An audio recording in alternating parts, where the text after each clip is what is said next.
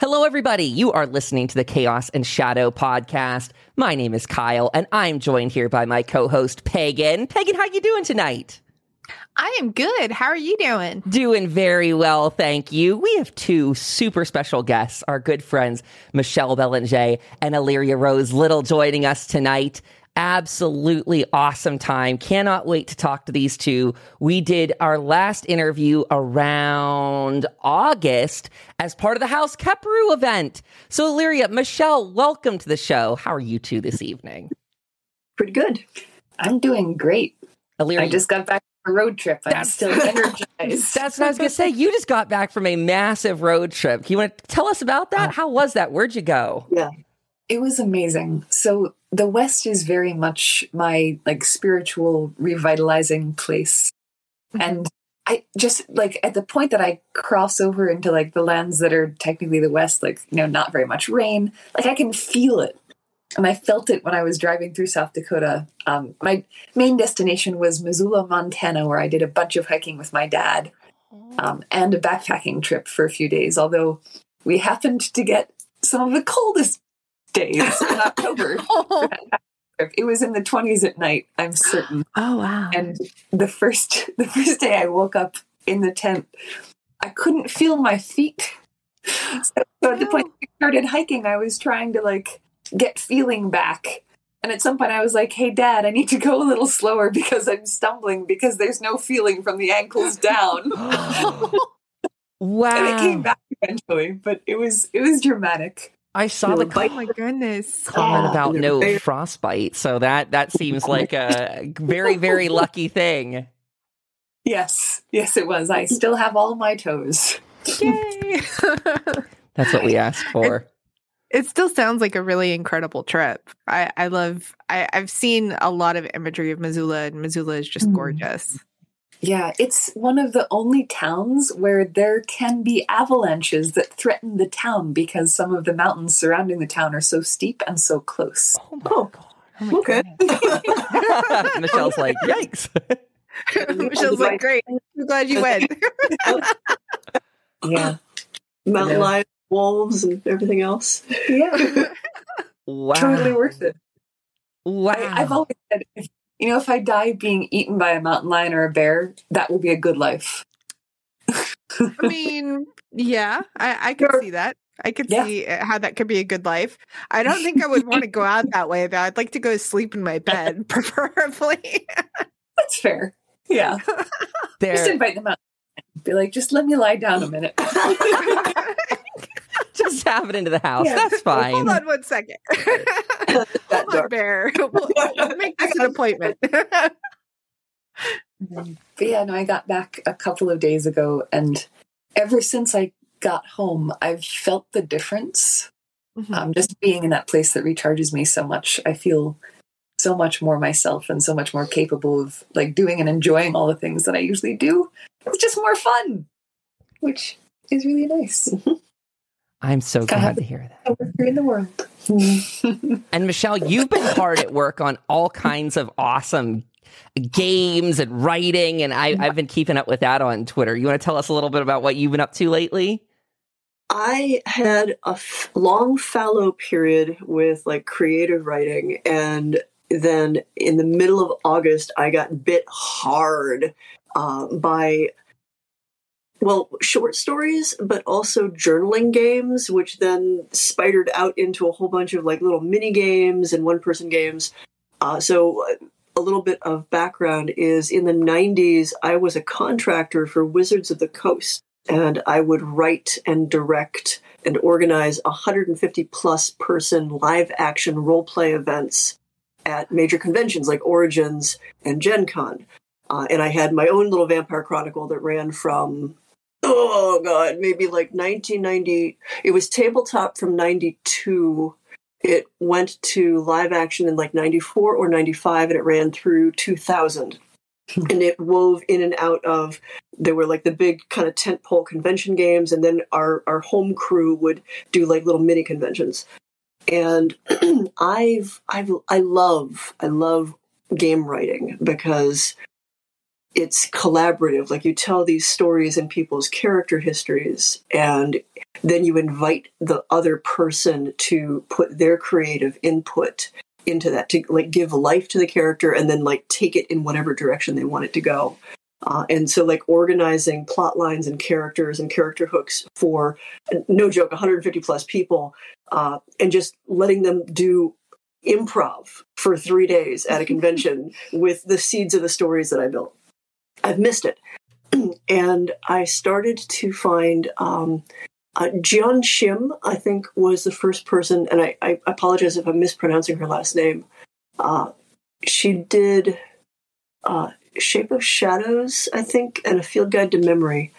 And there's a couple of journaling games that have started to take off. And they are sort of where role play and fan fiction, or like journaling prompts mix, where you can do it solo. You don't have to go out to a convention. You don't even have to like have a set game night to like hang out with your friends. You read something, there are prompts, and then you write or like record your responses. So I have a long experimental novel called Lonely House, which is collaborative fiction. So it's written in the second person. So you, present tense, and you are guided through this, and there are breaks in the story where you then write what happens to you and how you respond to these various moments in the text. And the whole thing is a collaborative book. It is one of the coolest things I have ever seen. Like the way that it marries your writing and your storytelling ability with the ability of anyone else to like contribute the soul of the story to this like not filled in outline of its body. It's amazing. Well, part of it was also I love fiction, and we're at this point where diversity is not just a popular topic, like it's an imperative. Mm-hmm. And trying to be representative and sensitive to all of the different points of view and ways that people can present in a story, in a novel, is incredibly challenging. And I wanted to leave room for the characters to be whatever the person needs them to be. Whatever quality, whatever they are. With Lonely House, there's a couple of restrictions just based on the narrative. So the person needs to be able to get around a house with stairs on their own, unassisted. And there's an assumption that they have at least some minimal ability to hear and see. But beyond that, it's pretty open-ended. Neurodivergent and everything else. Like you can be whoever or whatever. And that spun off into a... it started off as like a cheesy little like vampire toy. I like it's a journaling game. It's a little bit less complex, and it's called Midnight's Kiss, and it just leans into every romantic vampire trope you can possibly imagine, where you have a vampire lover, and decide like there are these very, very extensive charts that you can roll on if you want to determine like what's your vampire lover's presentation, where are they from, what's a little bit of their personality, or you can make it up and just kind of like engage with this. All of that came out, and then to play with mechanics as well, Ouija Scramble, which was just a random thought of like, what if, how do I make like a little one-page game that people can play, which you play a renowned psychic medium who is using their board to communicate. No Ouija boards are actually used in the game. It's letter tiles from Scrabble or something. Only the veil has gotten thick, so the spirits are not communicating easily. Like you get the first letter of every word, and that's where the game comes in. So you have a client coming to you with a particular type of spirit attached to them, and you have to interpret the message by a random pull of several letters, which you then arrange and choose what those letters say, like what words they start with. That is so awesome. And then there's a bunch more, like the past. Yeah, you've been on a train ride to who knows where, Kalamazoo. So Ouija Scramble's out. It happened to launch pretty much the same day that I finally worked with Onyx Path on a World of Darkness game. So I'm in their Ghost Hunters book. And wrote a bunch of that along with a bunch of other talented writers. And the fun part with that is, unbeknownst to me, one of the game developers there did an insert. So in the resources, in the World of Darkness, your character can choose to have a book like Tobin's Spirit Guide or the Necronomicon, or the Ghost Hunter's Guide to the Occult, which now exists in the White Wolf universe. Oh, that's That is awesome. Super cute. My inner nerd is like geeking out right now. I need to go get these. And now I was already sort of jonesing to like need to do some D&D. No, yeah, thanks for giving me that bug. Now it's bit me really hard. That's the thing, is like over the summer I'd started a much more complicated gaming system that is like an entire thing that I will not say much more about because I've actually got it pitched to a company, because it's something that I would like, hey, this is not just a little one shot, this is not an indie game. And fingers crossed that goes somewhere. There's so many things. Also, I found that the Dictionary of Demons 10th Anniversary Edition was nominated for a Witchy. And voted for it. Yay! So yeah, Ouija Scramble, Lonely House, Midnight's Kiss. It's done. I've got people beta testing stuff, so we're thinking Midnight's Kiss will probably release on Valentine's Day. And when we say people, we mean patrons. Yeah. All the patrons, anybody on my Patreon who has volunteered, who's like, hey, I'll read it and beta test it, which basically means read it, tell me what you think. So everybody gets like first crack at all of these. That is very cool. Phenomenal. Oh my gosh, what a busy spooky season it's been for you guys. Oh my gosh. Are these going to be strictly digital, or are they going to be available in like hardback? So like Ouija Scramble and a couple of the little like one or 2 page ones, I'm looking to be just digital, just for ease of download for everybody. Drive-Thru RPG and Itch.io would be the main places that I'm distributing them through. But Lonely House, I want to have both an electronic and a hard copy, with a deluxe edition, because there's a journal that you're using in the game, and I kind of want a book that is the story and a book that is the journal. Both of them branded to look like the journal in the Wow. Yeah, I want hard copies. I will be buying the hard copies whenever they're out. Yeah, Kat Mason is hard at work doing all the graphic design and artsy stuff for that. Making it look super cool. Oh, and then there was Rainbow Bridge, which is done and just waiting for art and layout. And this was really not the type of game I normally write. It's cute, but also so the game designer I mentioned, John Shim, lost her cat Bartleby not too long ago under circumstances that were very similar to my Cornelius passing, and it hit me like pretty hard. And since gaming was one of the ways that we were interconnected, I wrote this little 1-page solo RPG, actually, it's like 2 to 6 people, or it has a solo option, called Rainbow Bridge, where you play departed spirits of pets who have crossed the Rainbow Bridge and are now on a little journey in the space beyond the Rainbow Bridge to their new incarnation. And they encounter either memories or passages, depending on where you roll on the 20-sided die. And if you get a passage, you can choose to move on through that passage, or you can choose to keep going with your friends. And if you get a memory, you have something that prompts you to share something that you loved about your life or the family that you were with. And it's bittersweet and heartwarming. And that is so precious. Gosh. Yeah, so I feel like this is the fall. Yeah. The autumn time is totally your creative time. And I feel like the simple question leading to like a profusion of answers. What are you up to? This may be a pattern. That's what we want. No, I love it. I love it. It's so great. I can't wait to experience all of it and get all of it and try all of it. And hopefully run an RPG with at least half of it. Oh, that'd be great. Oh my gosh. Yeah. I mean, like you said, we get into this time of year. I think this is my creative season as well. Same. I don't know if Ohio's getting it too, but Pennsylvania finally dropped in some temperature when we got those big storm fronts the other day. Yeah. Yes, it's glorious. Yeah, I agree. I mean, we were, and the forecast was saying we're going to be in the 80s for a bit. So to have it drop below into the 50s and lower, I am thrilled.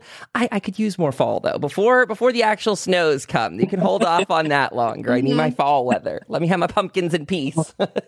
Yeah. I've had the windows open. The cats have been thrilled. Oh. Like that sort of like that burning, that subtle sense of burning with the turning of the leaves. You can catch it. I love it. I love this season. I wonder how much of my recharge was actually like my visit to winter, because it didn't get above like 54 the whole time I was out west. And mostly it was like 30s and 40s. Really good. Really like when it's cold. I'm so glad you got a nice recharge. That is needed, Illyria. I'm so happy to hear that. Well, it's a great confluence. Like, it's one of the reasons that things work out so well. Is like this one goes off for like 2 or 3 weeks to go hike in the wilderness, and I'm here just like off in the apothecary nook, occasionally coming up for food and tea. Being distracted by your kitten, thankfully, so that you do get up. Yeah. Although windows are a great way to keep the kitten distracted, and she's near me, but she's also got something to smell outside, and she's not like right in the middle of the laptop. Oh my goodness. I love it. It's so great. What a wonderful time. One of the things that we wanted to talk about, we said this right before we started the podcast, but for our listeners out there, if you haven't seen it, the Inspiration House got featured in a little Netflix series called The World's Most Amazing Vacation Rentals. I was telling Michelle and Illyria, this is the first time, aside from the website that you have set up for it, this was the first time I got to see an actual tour walkthrough of the place. And I wanted to pick your brains on just the whole process of having the crew there to, set up shop and move through. And then also to talk to you about some more specifics of it in a little bit, about what sort of hauntings might be there and what people could look forward to if they decide to book on Airbnb and such. So what was it like having them all in and doing that? That's your baby. Yeah, well, it was a bit of a trust fall too, because it was at the beginning of the pandemic. Yeah. And like we didn't, summer. Yeah, it was last summer. And so we didn't know a whole lot about COVID or anything. I mean, people were still working out, masks worked. So everybody needed to be masked and tested. And the folks that were on camera were not. And that was not masked. Yeah, we're not masked. I mean, but at the time, like being anywhere around people that I just met without a mask was like, whoa. Yeah. So that was a lot. They were awesome people to work with. It was a really, really exciting crew. One of the things that I liked was Inspiration House's little debut on TV was not a paranormal show. Nobody was trying to find evidence to make it spooky. Like there was no, some of the shows. One of the reasons I don't expect to see Inspiration House on many standard paranormal shows is the haunting is not scary. It's actually really cozy. The spirits there are people. They were just previous residents, and they are not. They didn't go through traumatic stuff. They died in the house. Many of them died in the house, but all under natural causes. Old age in most cases. So it's not the scene of an axe murder. It's not the scene of a horrendous, suicide and other sorts of physical trauma. It's just a house that people loved too much to move out of. The setup part, though, that was something, because it's TV. They needed to know and have releases for any piece of art that is on the walls, or on the shelves, or any book, or pretty much anything that shows up there that could possibly have a copyright or a trademark claim needed to be vetted. So I found that most Airbnbs that I've ever stayed in don't really have much art on the walls. Inspiration House does. It is an exception. there's a lot of art on the walls. Happily, most of it is actually from artists that we know, or knew how to contact. So it wasn't too much of a pain to get the releases, but most of the interaction that I had with the crew was just going back and forth on this spreadsheet that had over 100 entries of like, okay, this statue and this painting and this like, watercolor and this photograph. Like, okay, and luckily, these are all done by my family, so it's okay. But I was also not on site for the actual filming. I was working on the Cape last summer. And I managed to get, I think, 4 days. I got 4 days off all summer. And I used those 4 days to drive back. Drive out here. Help set up Inspiration House for the shoot. Like maniacs. Clean. This one focused on the display room and getting that all set up so it looked right on camera. And then I left. Like 2 days before the shoot started because I had to go back to my Cape job. It was ridiculous. I was so tired. And then the hardest thing was not talking about it. Because we had like this ironclad NDA for almost a year. We had to just be like, can't even say where it's going to be. Yep. It's going to be on a streaming network. Yeah. Wow. That's, that maybe isn't such a big turnaround, but I would have, that's a hard time sitting on that story without talking about it. It was so exciting. Yeah, the full year was a little bit long for things like that, but the pandemic played a role in why it took so long. Totally understand. You figure it's a travel show. The whole concept is travel. A number of the places were out of country, like and the world was in lockdown, so they pretty much had to go on hiatus. Wow, that makes total sense.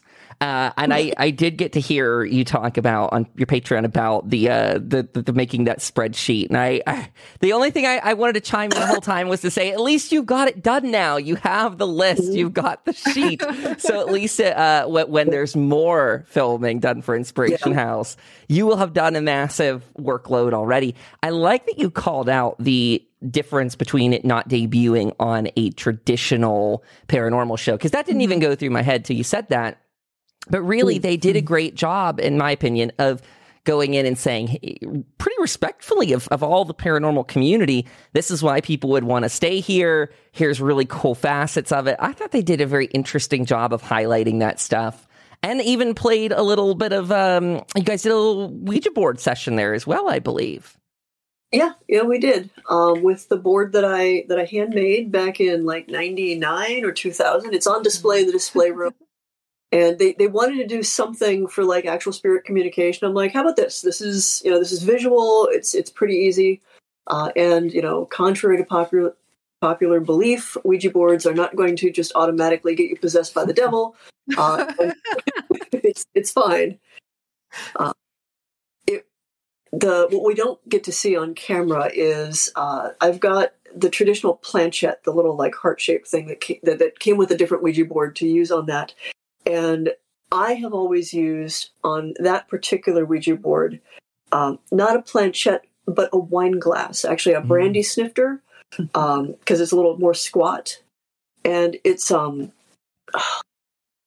I forget where I read, it was an intense description about a seance that was going on in the 20th century, and they were using the glass, and it started to move fast enough that if you like play with the rim of a good crystal glass, it like sings, so it will sing on the board as well if it's going really well.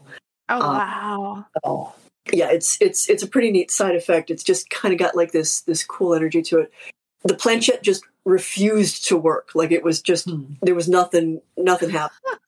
So I was like, all right, hang on a second. This might look weird, but here's why. And as soon as we started to use the tool that I usually used with that board, it was cheerfully zipping along and answering questions and seemed. So I expected somebody from Inspiration House to come through, and I was open to whatever was going to happen, and I wanted to mostly leave it in the hands of the hosts. And they didn't go much into it, but somebody who seemed to be attached to Louis was, I'm going to pronounce his name 5 different ways. I apologize for murdering it. Louis. I'm French, so it was Louis. Being French doesn't change his name. I know. I love you. Anyway, with that gaff out of the way, Luis, something attached to Luis came through. It was personal, which is, I'm pretty sure, why it didn't go on camera. That's understandable. That makes sense. Yeah. That makes perfect sense.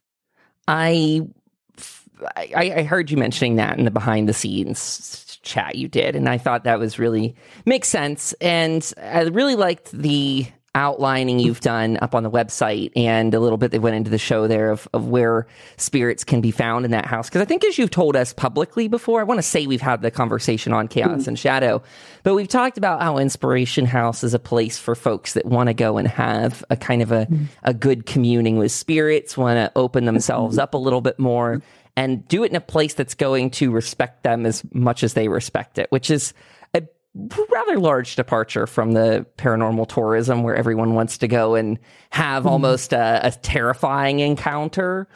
So I wonder if we could talk a little bit about how you decided to go about purchasing and owning Inspiration House and how that all plays together. Because I guess my question is, were you looking for a haunted house to begin with, and was the goal to always show it off, or how did that happen? Yeah, you were. So, well, I was, haunted would have been a bonus. I was looking initially for a place to hold classes pre-pandemic, being able to do, a lot of it has to do with like how did the world change because of the pandemic. I do a lot of classes on psychic development and mediumship and dream walking and things that especially benefit from like a 3-day weekend kind of like sleep over, do some of the work, reconvene, come back and process it.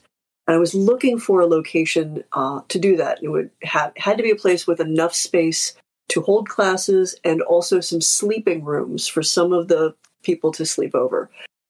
And for my personal preference, I was hoping for maybe a Victorian, something from the 1800s. Haunted would have been like a nice side benefit, but it wasn't a deal breaker. There was a price range and sort of like within a certain driving distance from where our physical house is.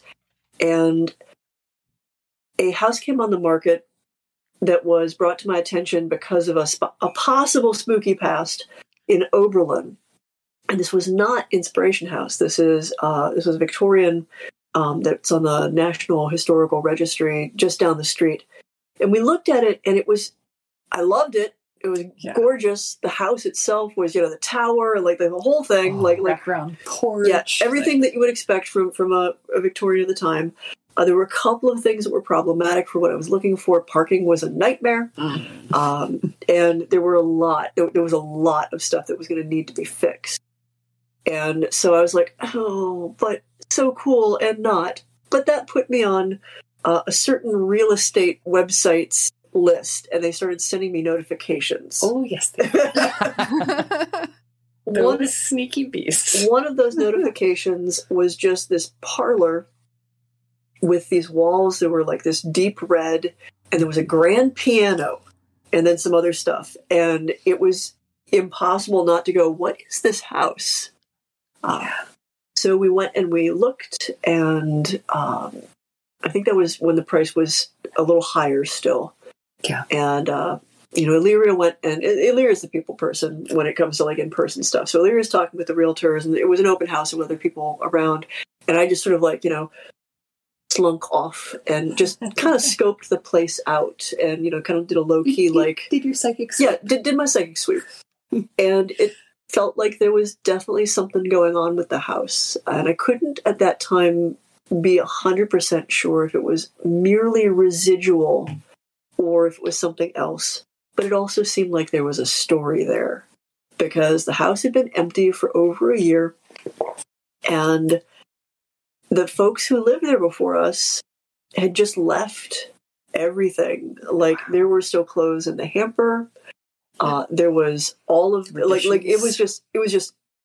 it literally looked like they packed some bags and bugged out and just never came back. And they left, their prescription bottles in the drawers in the one bedroom, and those bed and nightstands. Yeah, and the prescriptions were enough for me to start to do a Google search to see whether or not somebody had committed suicide in the house recently, because that could have been a thing. It wasn't. It wasn't. Yeah, it wasn't. It was just they had a very, very bad couple of years and a very bad breakup, and whether that was tied in with the house or not is. At first, I was like, "Oh, maybe the house is so haunted it drove them." No, it really they had their own thing, and if anything, their experiences left some residual stuff on the house, which is interesting. Like that whole layer of stuff. Every once in a while, we'll still kind of stumble into it. That of everything at the haunting, the residual energy left from that marriage and its breakup is probably the most negative stuff in the house. Yeah, it sure made for an interesting first few weeks when we had the house. Yeah. Also. Yeah, it's the only stuff I've scrubbed and tried to scrub off of the house, because it's that type of residual haunting where even if you're not sensitive, it's very easy to slip into patterns worn into the space emotionally by people who were going through a lot of trauma. And the first couple of weeks where we were cleaning the house, we'd be fine. We'd get there. We'd start doing stuff. And yeah, sure, buying a new house, a second residence, lots of stress. There's all these things, there's stuff to fix and everything. But then, we'd find ourselves getting, really out of sorts and then behaving in ways that were uncharacteristic and became really clear based on journals and diaries that were left behind and all the other paperwork that they left behind. They left a lot. That we were falling into the personalities of the prior owners. There was such an indelible stamp of what they had been entangled with. Well, it didn't hurt that, there was about a 10-year age gap between the two of them. The younger one was a little more artsy, whimsical, wanted to make everything about pirates. I mean, I like things other than pirates also. The older one was a poet, a little broodier, was clearly thinking about transitioning based on stuff that was tucked away in the back of of one of the closets, and was much more and there was a lot of they've been together about the same amount of time that we had at the point that they got married. And it was about 3 years into our marriage that we bought Inspiration House. It was about 3 years into their marriage when they fucked right off from where they had lived for a couple of years. Yeah. But the overlaps were dramatic. And I think for me, what helped me realize that it was happening was that we wouldn't sleep there. Yeah. So every night we would leave. And once we were in the car on the way home, I would feel so much better. I was like, I don't know why I was so out of sorts today. I just, I felt like I wasn't getting anything done. And we weren't communicating well. And who knows what's even going to happen? Are we going to make this an Airbnb? What are we doing with this house? We have a house. So I recognized it for what it was, but I wanted to let it go for a little while. Just so I'm nope, it's definitely the house. It's not just us. At which point I was like, okay, nuclear option. I'm going to clean the house from stem to stern. The trick was trying to just remove the energy from the most recent inhabitants, because I liked everything else that was there, and I liked all the spirits that were there. So it was sort of the laborious process of scraping away one layer of paint to get down to the natural original wood. Mm-hmm. It was taxing, but we did it. And after a week of begging, yes, you did it. Yeah. To be fair, I was convinced the experiment did not need to go as long as it went. Just saying. I just wanted to be sure. Science. So how does it become an Airbnb? I proposed that I'd be doing classes out of there, but I wasn't going to be running classes every day of every week. I wasn't going to make it a storefront kind of thing. And Illyria has done Airbnb for quite some time. Yeah, since 2013. So she was like, how about we rent it out as an Airbnb in between? And I'm like, I have no idea how that works. Sure. No, in 2013, I was living in Chicago. I had my own apartment for the very first time. because I had just gotten a divorce from my first marriage. And I ended up having this apartment. It was beautiful. And like I picked a great location for it. And it was really affordable because it was just me. And I was like, I don't know how much I'm going to be able to afford. So find something cheap and pretty. It was like $500 a month, I want to say. Wow. Because I spent hours looking around Chicago for a studio that was that. Okay. But I ended up putting it on Airbnb because I was staying over with friends so often that it was really easy for me to just float around and visit people. And I ended up making more than rent most months that I had that apartment. And this is how Illyria is a super host. Yeah. I'm not sure that's why. Witchcraft, exactly, Jasmine. Witchcraft. It is witchcraft. But yeah, ever since then, like I've either looked for places to live where I could rent out a single room. When my mom passed away, I rented her house on Airbnb after cleaning out some of the more personal stuff. And it's just like, it's always been a really nice way for me to connect with people. And I love making spaces welcoming and comfortable. So it's also a way for me to like indulge that without just painting my own house all kinds of rainbow colors all the time. There's interesting things about Inspiration House, too. The house wants to be lived in. If ever it feels a little unpleasant, it's if it's stood empty for too long. It's a little draining if you go back, if it's been empty for several weeks at a time. I've definitely noticed, like, it's just used to being a house where people are. And I think many of the spirits that call Inspiration House home want to see activity around them. Not like, bass thumping parties. Like they're a little bit more like elderly folks at a nursing home where they want to have you sit around the parlors and have good conversation or stay up and play bridge or, just something like that. But still be in the house and appreciate the house. And that's very much weirdly a part of the haunting is domesticity. Like they want it to be a domestic place. Yeah, it's a really neat overlap of like many different things working out. So how it turned into more or less a full-time Airbnb is the pandemic. Because obviously we can't do classes in person, and I'm still not doing classes in person, and certainly not like the whole like sleepover things. And that left us in this place of like, well, how do we support this fairly big investment now? At which point, once Airbnb and everybody came up with like good COVID protocols, and we found that it was more airborne, like how long it lingers and what you need to do to clean everything off so people can actually be there. We were like, well, self-directed stuff, like people can just come and experience the house, and because it's Airbnb, you can send us messages and be like, hey, I can't get into the basement, or like, why is this one door just opening all the time? Like, what's up with that? Yeah. Oh, I heard that sounds awesome. There's a bell on the one door. Is that the basement door that you have a bell on for when it opens yes. up? Yeah, I put a chime on the door to the basement because when we were cleaning it and we're storing it and doing all the painting and stuff, specifically, I was doing a Facebook live stream while I was working alone in the display room, and footsteps are like a normal thing in that house. Like you expect to hear footsteps, you expect to hear a dog moving around. That's just part of the house. But these were big stompy footsteps in the basement, and they were loud enough that people on the Facebook live stream could hear some of this sound. Wow. It was loud enough that I was like, maybe somebody's actually in the house. Hang on a second, and if I don't come back, call 911.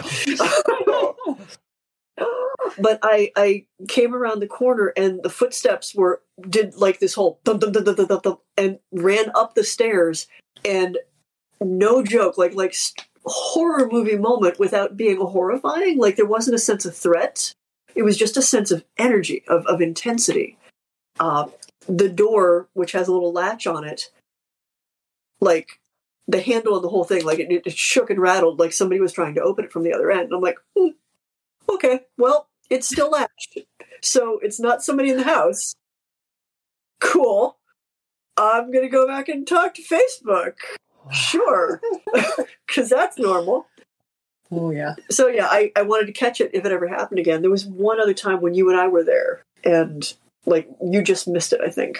Yeah, I remember I was upstairs. Because very often I'm upstairs doing stuff and you're downstairs doing stuff. Yeah. So you get entirely different pictures. Well, the funny the acoustics in the house is, like, you can try to talk in different rooms and you won't hear one another, and then you'll think that you're hearing the other person talking to you and nobody's talking at all.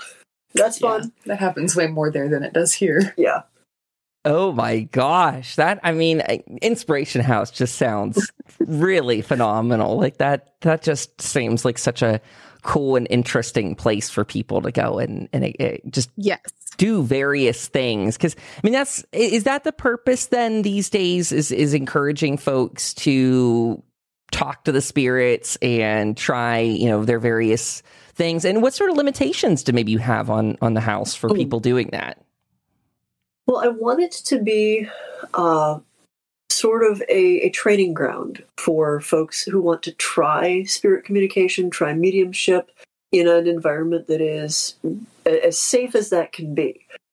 So you don't want to cut your teeth as a new psychic or a medium on, like, Waverly Hills or No. or something. That would be awful. Right?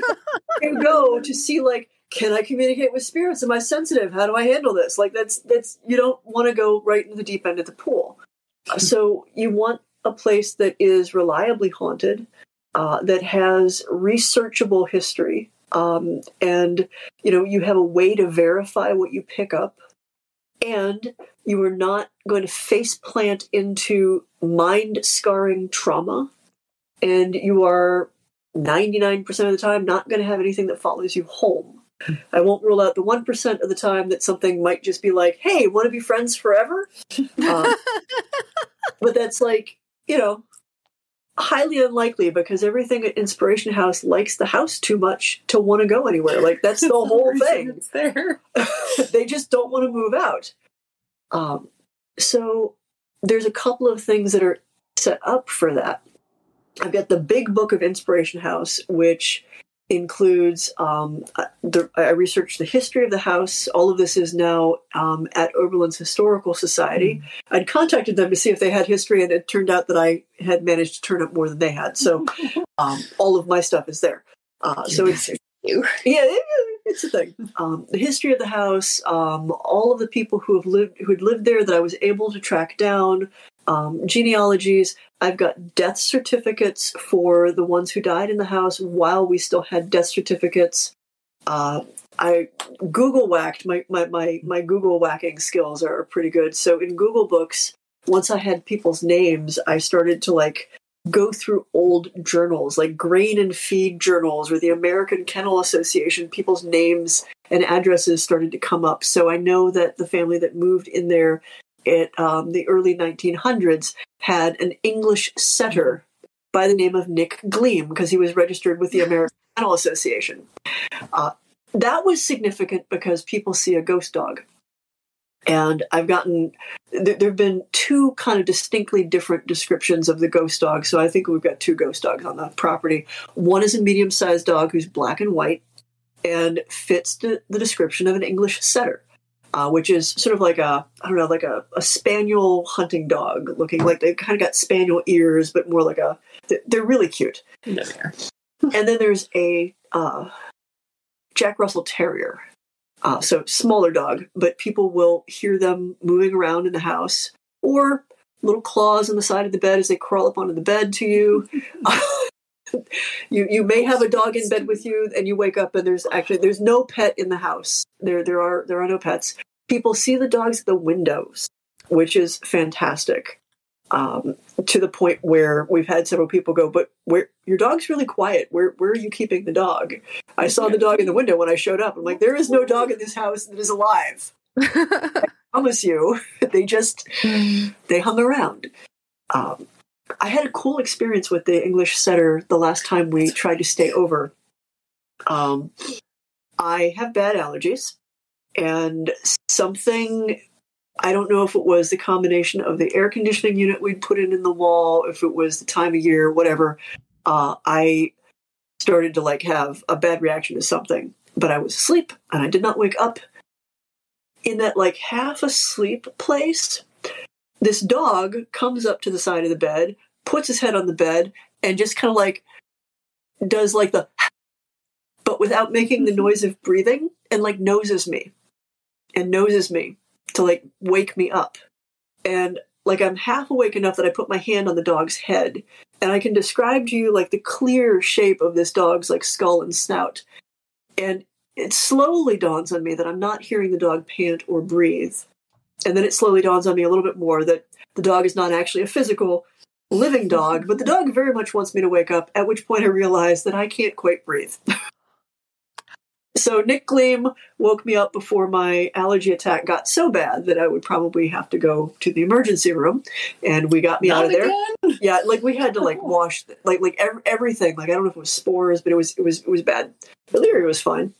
Yep, I do not have bad allergies except poison ivy. So yeah, dog woke me up because I was in distress. It was really sweet. Oh my gosh. Awesome. Nick Gleam for the win. What a great dog to have there. Yeah. Nicky's a great dog. So yeah, to circle back to answering the question then. This is perfect. There are, the big book has a point where it's like kind of spoilers here. So the idea is if you're going as a paranormal team and you are not the psychic, you've got all of the information at your fingertips. And if you are going to experience the house, and it's one reason why I'll talk about the residents and only mention it one or two things, like the dog. I think it's important for people to know that it's a dog if they hear nails clacking on hardwood or something crawling in the bed with them. Like that's a useful thing to know. There's a dog. It's okay. It's harmless. And the other things I want to leave open for folks to test themselves, to get their own impressions. Like my ideal suggestion, if you want to use Inspiration House as a psychic development tool, is to go for a couple of days and let yourself acclimate to the space and the sound of the space and the feel of it. And just let that first day be settling in, and then let the next day be trying to communicate and get your impressions of who and what is there. And then, and only then, open the big book of history and look through the biographies of people and where other folks have perceived stuff and had experiences. And the one wild card is in the display room, I have memorabilia and objects from my career. So there's a bunch of paranormal state stuff there. There are some haunted objects. There are a bunch of ritual objects. There are a few things that, much to Illyria's annoyance, I have saved from thrift shops and Goodwills because I didn't want small children owning haunted dolls. You know, as time goes on, I feel like I'm becoming more and more okay with the dolls. But that will never be true of Farmer Hitler. Farmer Hitler? Did I hear that correctly? You did. If you watched the Netflix, there's they got him on camera. It is classic Victorian funerary photography. It is post-death. This is why this man's face looks uncanny. It's why his eyes are actually painted in and they just look wrong. Yes. They do. It's a portrait of somebody's departed relative. And you insist on putting him on the wall every time I look away. I can't find it now. You hit it too well. So I thought it was cool. It was like a little piece of history, like, you know, those wacky Victorians and their wreaths of human hair and their whole cottage industry of taking photos of corpses. I suppose at this point, finding Farmer Hitler could be a really good scavenger hunt for guests. Because I will keep hiding it. It doesn't get to stay up on the wall, but when you find it, you can put it out. I'll just put it away next time I go there.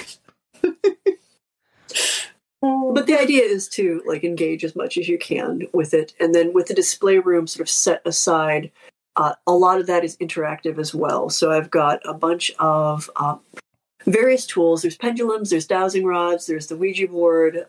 Then there are some more traditional ghost hunting tools. So there's a thing that measures decibels of sound. There's a barometer. There's a thermometer thing to measure temperatures in real time. A couple of little recorders for EVPs. There's an old cassette deck if folks want to go old school with that sort of stuff. And pretty much if it's not under glass, it is intended to be played with. There's a whole collection of oracle cards and tarot cards, and a box of open this in case you think you like screwed something up and you need to like have some Palo Santo or sage or other things to clear the space out with. Yeah. Maybe I should update the Airbnb description again. Whoops. Keep adding cool stuff. Yeah, it's that traveling box of mine that I would take to places when I needed to like clear stuff out. So it's got a ritual dagger and it's got some dragon's blood soaked sage and some Palo Santo, and basically like all of the different things that people might use as tools for clearing. Mm-hmm.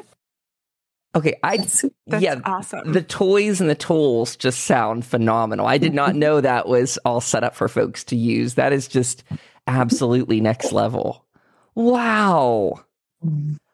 Well, okay, so we're getting a little bit short on time for the main episode tonight, and you two both said we can record a little bit of a bonus one, so this is phenomenal. Because I want to maybe put a cut in this and then get to talking about what we're going to do this weekend, because shocker, if folks haven't heard this within the episode already, you're both going to be joining us this upcoming Saturday. That is October 23rd. And I think our time for that is 7 p.m. Eastern. We're going to do a little virtual seance sort of thing of our own. We talked about that just in passing in our last setup when we did the Keperu talk. I'm so excited to see what we might get into, and I thought we could use that bonus episode to plan that out a bit, see what sort of abilities we want to hone in on, because Pagan and I have been having some fun encounters.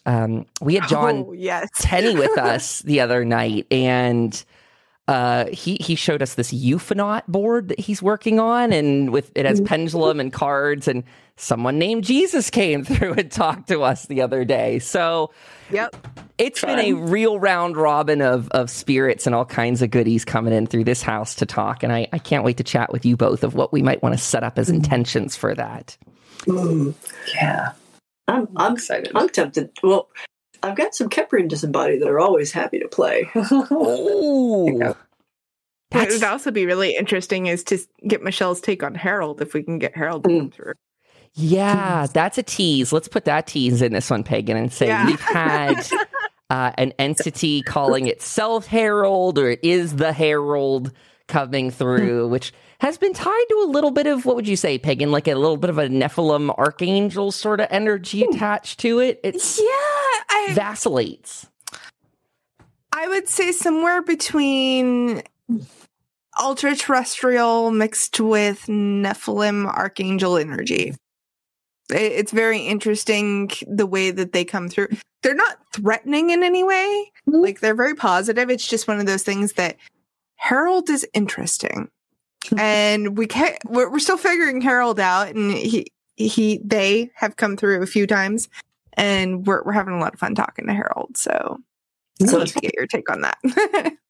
And if he does hate it, if it comes through, the one thing I'll say, we've been trying to get some actionable steps from Harold, because Harold keeps teasing us, telling us we all need to find our joy, which is a cute message, but also something that's hard to hold on to in this world where, COVID and every other trauma that's happening. So Harold comes by and says, joy, find your joy. And then we all scratch our heads. What does that actually mean? So if they come through, maybe we could get some help guiding some of those messages too. That would be fun. Yeah, sure. Excellent. Fascinating.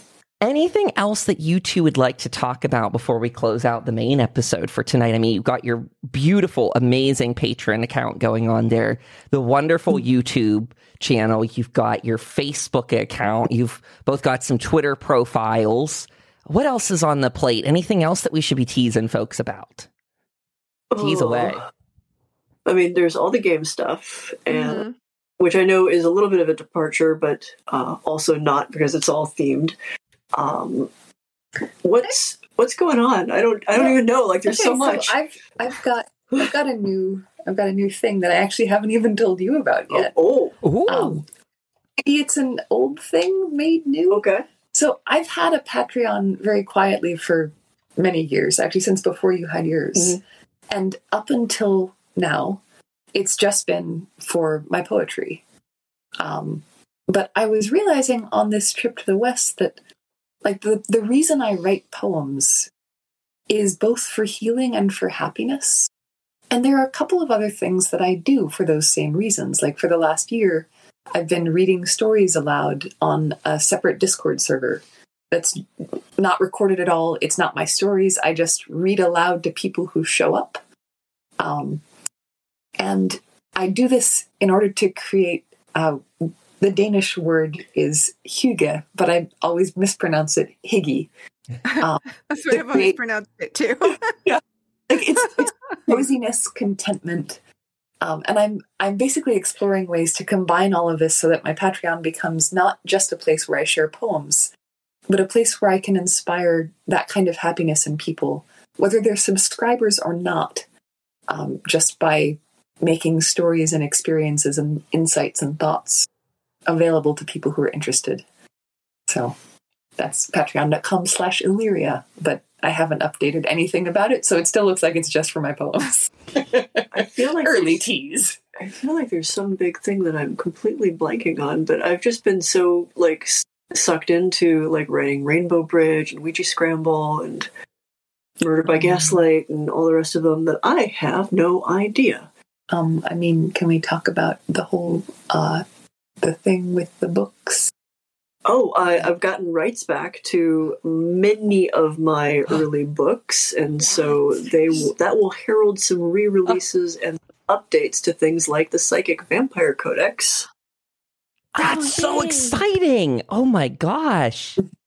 Yes, I spent rather a lot of time. This is funny. Researching, like, how do you get publishers to agree to rights returns, and like, what tactics do you take, and are there specific words or people you need to reach out and use and talk to? By As all it happened, yeah. By all rights, they should have been out of print and reverted to me by it. It's but as it happened, I was putting in an order to replenish our stock of the books, and I happened to mention like to the person I was ordering from, like, who would I talk to about this? She forwarded my simple question to the person in charge, and then the rights were back. Like, we just asked, and they said, "Oh, yeah, okay." Like, yeah. Okay. All I right. get more research than I needed to do. Yeah, the downside means that you will not necessarily be able to get these off of like Amazon or anything as things go on. We have some of the only copies. Actually, I think we bought the rest of their stock. So all of that is us. Until such time as I do all the updates on things. Some of them don't need like huge updates, like Dreamwalking. I don't see a whole lot to update. Although fixing the typos they put in the manuscript will be great. Need to happen. There are definitely some things that didn't age as well as I would have liked in like the Psychic Energy Codex.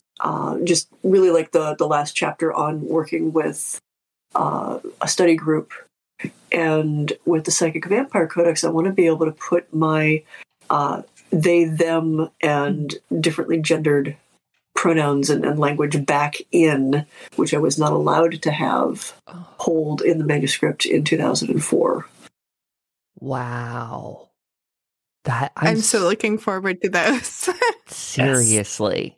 And then there's the whole idea of the store, I guess. And I mean, is that somewhere that people might be able to grab some of these books then in the interim and such? Is this all going to michellebellange.com/store? Because that's amazing. And yes, it is. Illyria manages that, and what happens is this. Illyria is like, "Dear, are you available for signing things?" And then I come into the exercise room, and there are neatly stacked things with names labeled on them, and like, sign this one to this, and this one to this, and I walk on in and do my thing and sign everything, and she packs it up. And illustrious autograph. And we have all the swag that Kat has been so delightful for like designing. We always make sure that everybody gets like some little goodies.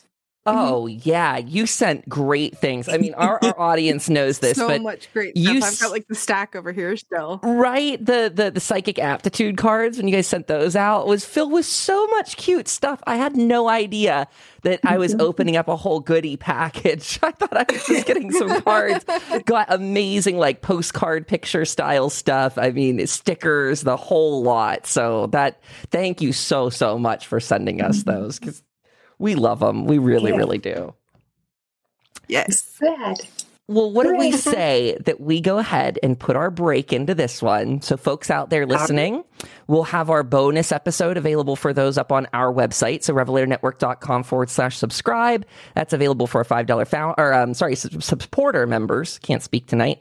But go ahead and grab that. That gets you a ton of bonus interviews, including many with Michelle already. So, I mean, if you're on a listening binge, go up, because I think, Michelle, because Lyria, this is only our second one with you, and I don't really remember if we did a bonus in our last, because that was during Keperu itself. Yeah. No. But Michelle got extra ones up there going back months now. So thank you both always for taking this time. I know our chat's super excited. They've said they've been enthralled listening this entire time.